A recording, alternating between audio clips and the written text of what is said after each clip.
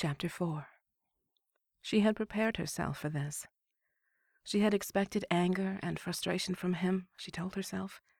She had expected the unexpected, and had steeled herself against all the protestations he might make, all the reasons he might give for not wanting to go along with her idea. But she hadn't really expected him to leave. That's why she had brought him up here, to a place that would be almost impossible to get out of on foot. And yet, he was going. And really, she should have known he would. She stood by the rustic oak table in front of the large bay window and gazed down at the dazzling landscape stretching out to the horizon.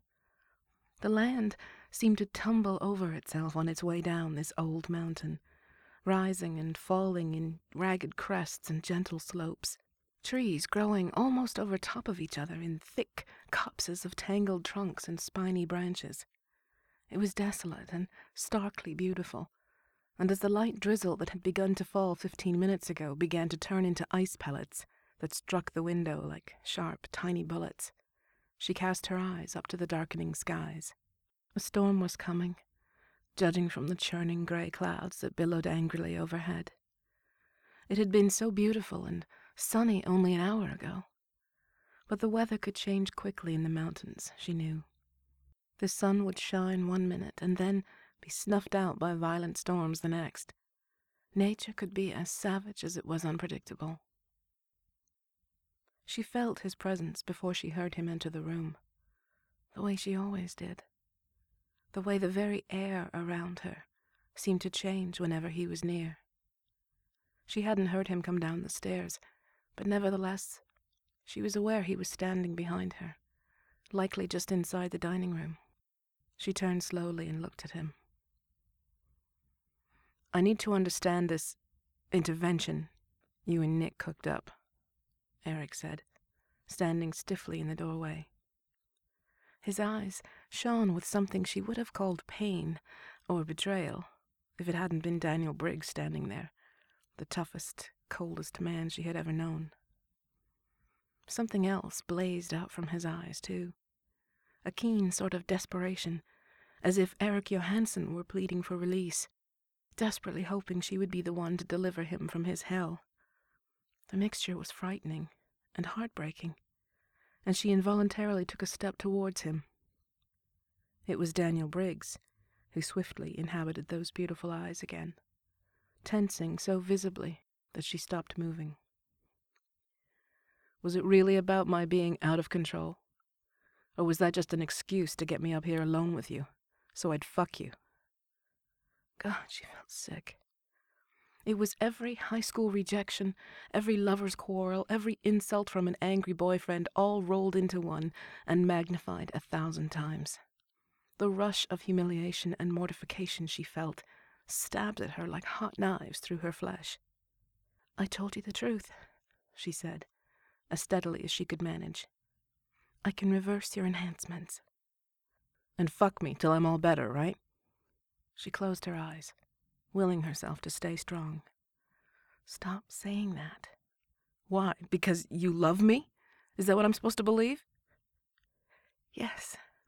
He blew out a bitter sigh.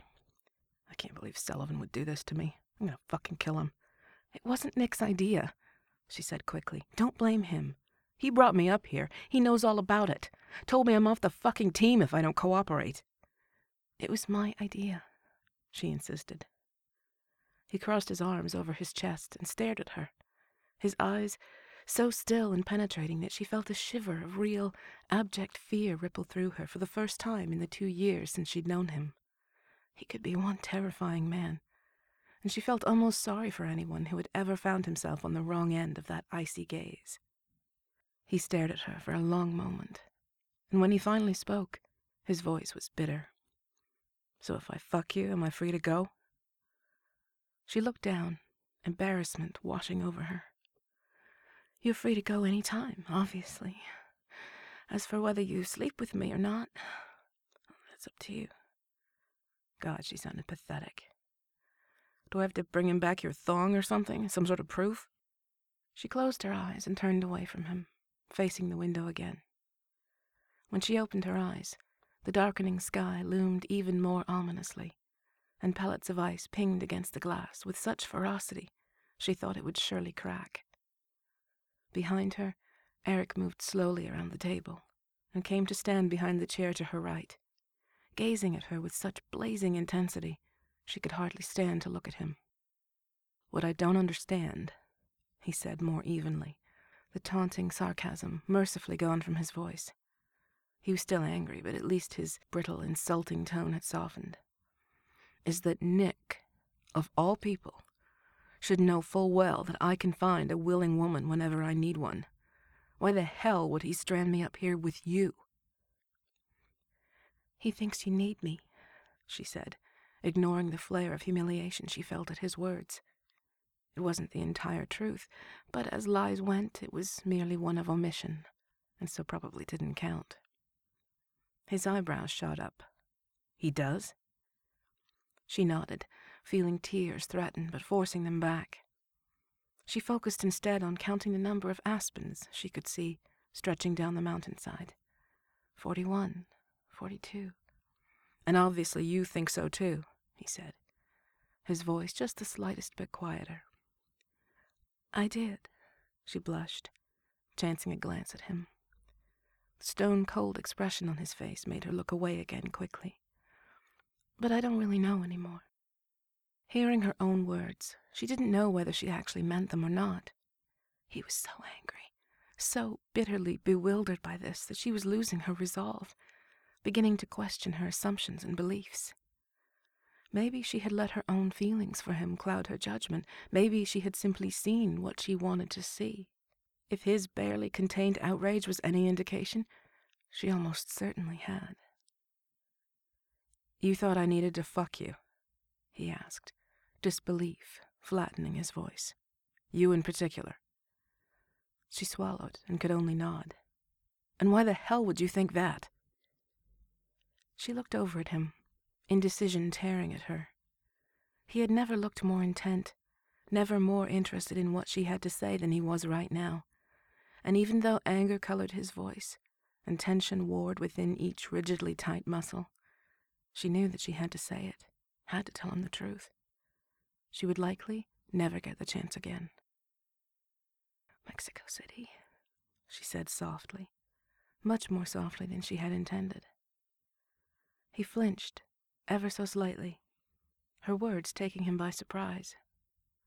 After a moment, he relaxed into practiced ambivalence. "What about it?" "You know," she said, almost pleadingly. He wasn't going to make her actually say it, was he? "You were very upset when I got shot." "Of course I was," he replied sharply. "It was my op. It turned out to be a clusterfuck, and one of my team got shot. On my op." "That's it?" she asked, remembering rebelliously the way he had stroked her face, the way he had held her so tightly, and the words she had heard him whisper against her ear, foreign words that he'd had no way of knowing she could understand. "Lämna mig inte, älskling. Don't leave me, my love."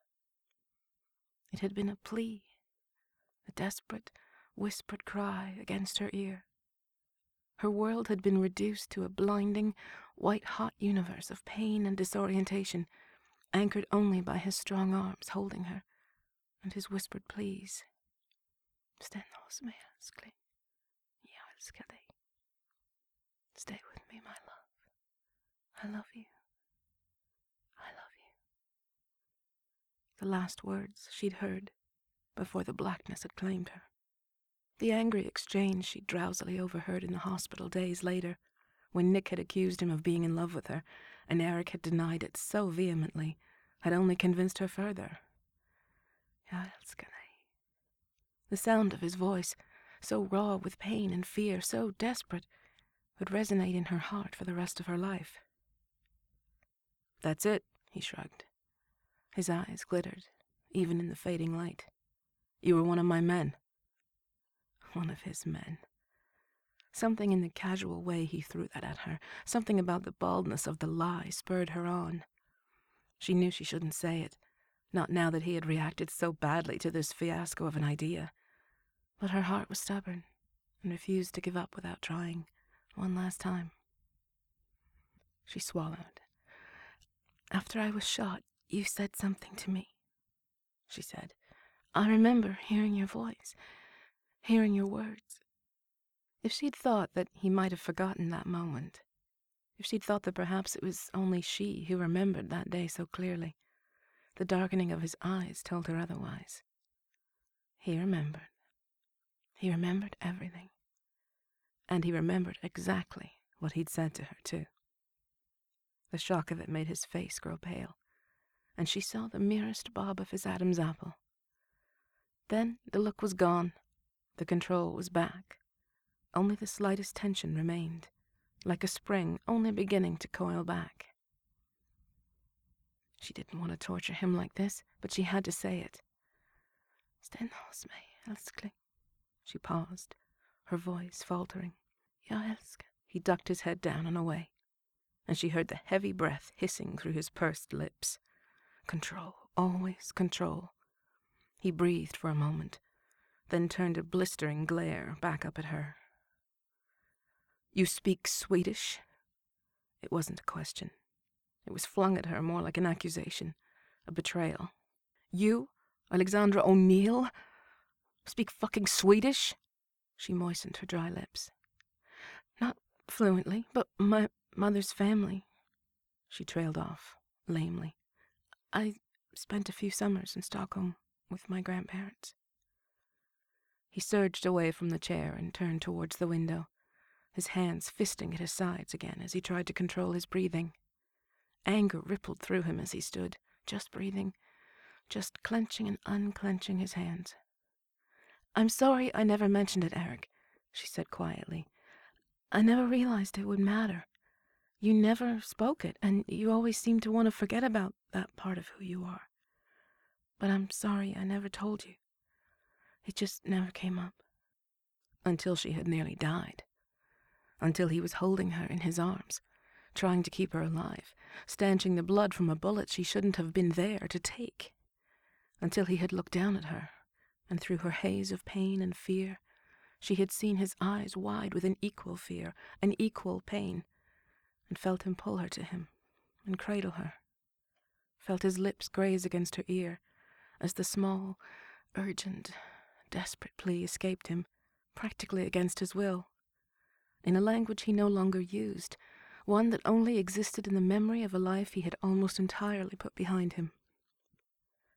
She opened her mouth to say something more, but he turned quickly and grasped the back of the chair again, his eyes boring into her with renewed strength. "I was upset. I don't deny that," he said sharply. "Like I said, one of my team got hit. Ask any man in combat if he feels differently about it when a woman gets hit. It's not the same. But if you think you heard me say what you think you heard, well..." His eyes flickered a little, but soon the ice was back. "I can promise you, I said nothing of the sort. You were in shock. You nearly died from blood loss. You probably hallucinated the whole thing." "Maybe," she said faintly. "Definitely," he said. "You're the doctor. You know better than I do what the dying can experience." She nodded. It was true. People in shock often experienced strange things, often heard voices and saw visions. But as painful as the bullet tearing through her had been, as terrifying as it had been to see and feel the blood draining out of her, she hadn't been as close to death as he had thought. Not when he'd whispered those words of love to her anyway. Of that, she, the doctor, and the woman had been absolutely certain. Now doubt niggled at her. She didn't think she had merely imagined his words, his arms around her, his love. But that was all the explanation she was going to get from him. He had sorted this out for himself, and satisfied himself with his own explanation. Nothing she could say or do now would change his mind. "Is that what all this is about, then?" he asked suddenly, his eyes narrowing. "You thought you heard me whisper something in your ear in the back of the van, when you were dying?" He paused for emphasis. "And now, you think all I need to do is spend the week fucking you and everything will be all right again?" "If that's how you want to think of it," she said, swallowing back her discomfort. I wouldn't think of it that way. I would think of it as something two people who, she wanted to say, love each other, but she knew it would be the wrong thing to say, so she settled for something he might accept. Are attracted to each other, might want to do. Attracted to each other? You're pretty sure of yourself, aren't you? He challenged her, derision shading his voice with a nasty sort of amusement. Pretty confident in your... He let his eyes wander down her body. Appeal, aren't you? I was, she said, swallowing against the dryness in her throat. Maybe I was wrong. You were. Completely. She had felt his eyes on her so often, had seen the way he looked at her when he thought he was unobserved. Those blue eyes had lingered on her breasts, had caressed them as slowly, as sensuously, as his hands would have, if he'd ever allowed himself to touch her. She'd felt it in every heated gaze, in the way his eyes traveled over her body, with slow, restrained longing and simple male appreciation. She wasn't the most beautiful woman he'd ever seen. She didn't kid herself in that regard. She was decidedly average to her own mind. But something about her shape in particular seemed to ignite him, seemed to define the indefinable for him, seemed to answer all the unspoken needs and call to all the hidden desires that he tried to keep so well disguised. Every man had his own tastes. Every man found one woman more intoxicating than any other, and with his every heavy-lidded gaze, with his every languid look, he had made her believe that she, of all people, was that one woman who enticed him more than any other. Only now, as she stood before him, watching his cold eyes scan her dispassionately, she felt a flush of humiliation surge through her at her own conceit. She knew she hadn't imagined his eyes on her all those times, but now it was clear that she had overestimated the meaning behind those looks. Maybe he looked at every woman that way.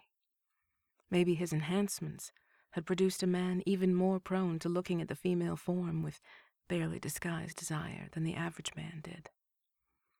And maybe it had never been about desire at all. All the times they had casually talked, the few times she had even made him laugh, maybe all of it had been evidence of a fledgling friendship. Maybe he had been merely appreciative of someone in his life who could help him claw his way back to humanity. Maybe his words in the van, if he had even spoken them at all, were the result of friendship, not romantic love. Maybe he'd been genuinely afraid of losing her, but only in the way a friend would be. And another thought crashed through her with astonishing speed. Maybe he had truly seen her as his doctor, and had trusted her, and let his guard down with her. And maybe she had just violated her Hippocratic oath by suggesting a sexual relationship with him. The thought made her feel sick, and she gripped the back of the chair for support. He saw her faltering, and his look softened slightly. The look in his eyes drew her back in, tempted her back into the comforting belief that had compelled her to take this chance with him. He was in there somewhere.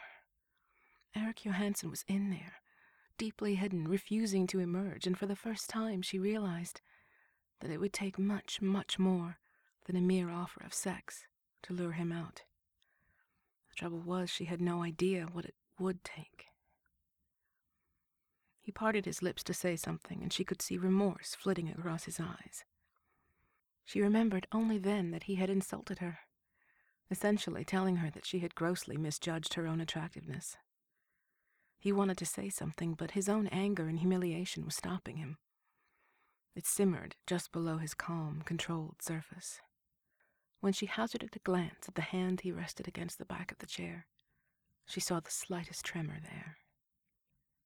As if he knew what she was seeing, as if it were the final breaking point, his frustration exploded from him in a sudden burst of motion that had him striding past her towards the stairs. "This is such bullshit," he said bitterly as he strode from the room. "I can't believe I'm even having this fucking conversation. I'm out of here." She turned to watch him take the stairs 2 at a time until he was out of sight. She heard the door to his room bang open, and she winced at the angry sounds of drawers being yanked open, of a wardrobe door slamming, of his heavy boots stomping around the room as she imagined him angrily throwing his things into his duffel. She had seen his anger, had seen the muted, silent but terrifying rage that boiled over in him when he was in the grip of that emotion. He held it in check better than most men would, she knew, but it was still like a force of nature. 10 minutes later, she heard the heavy clomp of his boots on the stairs. When he came into sight, he was dressed for the weather, having donned his camouflage field jacket over several warmer layers below. He had pulled on black cold-weather pants over his jeans and tucked the bottoms into heavier combat boots. He slung his duffel casually over his shoulder as he pulled on a pair of heavy gloves and a black watch cap. From his pocket, he withdrew a pair of polarized winter goggles and stretched them over his head, leaving them perched just above his forehead as he turned to throw her one last look. "I'll call Nick to come get you when I get to town," he said simply. There was no anger in his voice, just a dispassionate sort of resignation. He was on a mission, she understood. He could focus his energy on getting through the storm and getting to civilization. It calmed him, gave him direction, gave him something to do, other than stay here and deal with her. "Please don't go out in that storm," she said quietly, feeling suddenly cold and alone. "It's going to be hell out there." The look he shot her couldn't have been more clear. "It's better than the hell in here." He pulled a black fleece neck warmer up from beneath the collar of his coat. "Stay inside," he said, his instruction bordering on an order. "Keep the fire going and sleep down here if it gets much worse. Lock the doors and windows. Nick should be here tomorrow." And without another word, without so much as a backward glance, he was gone.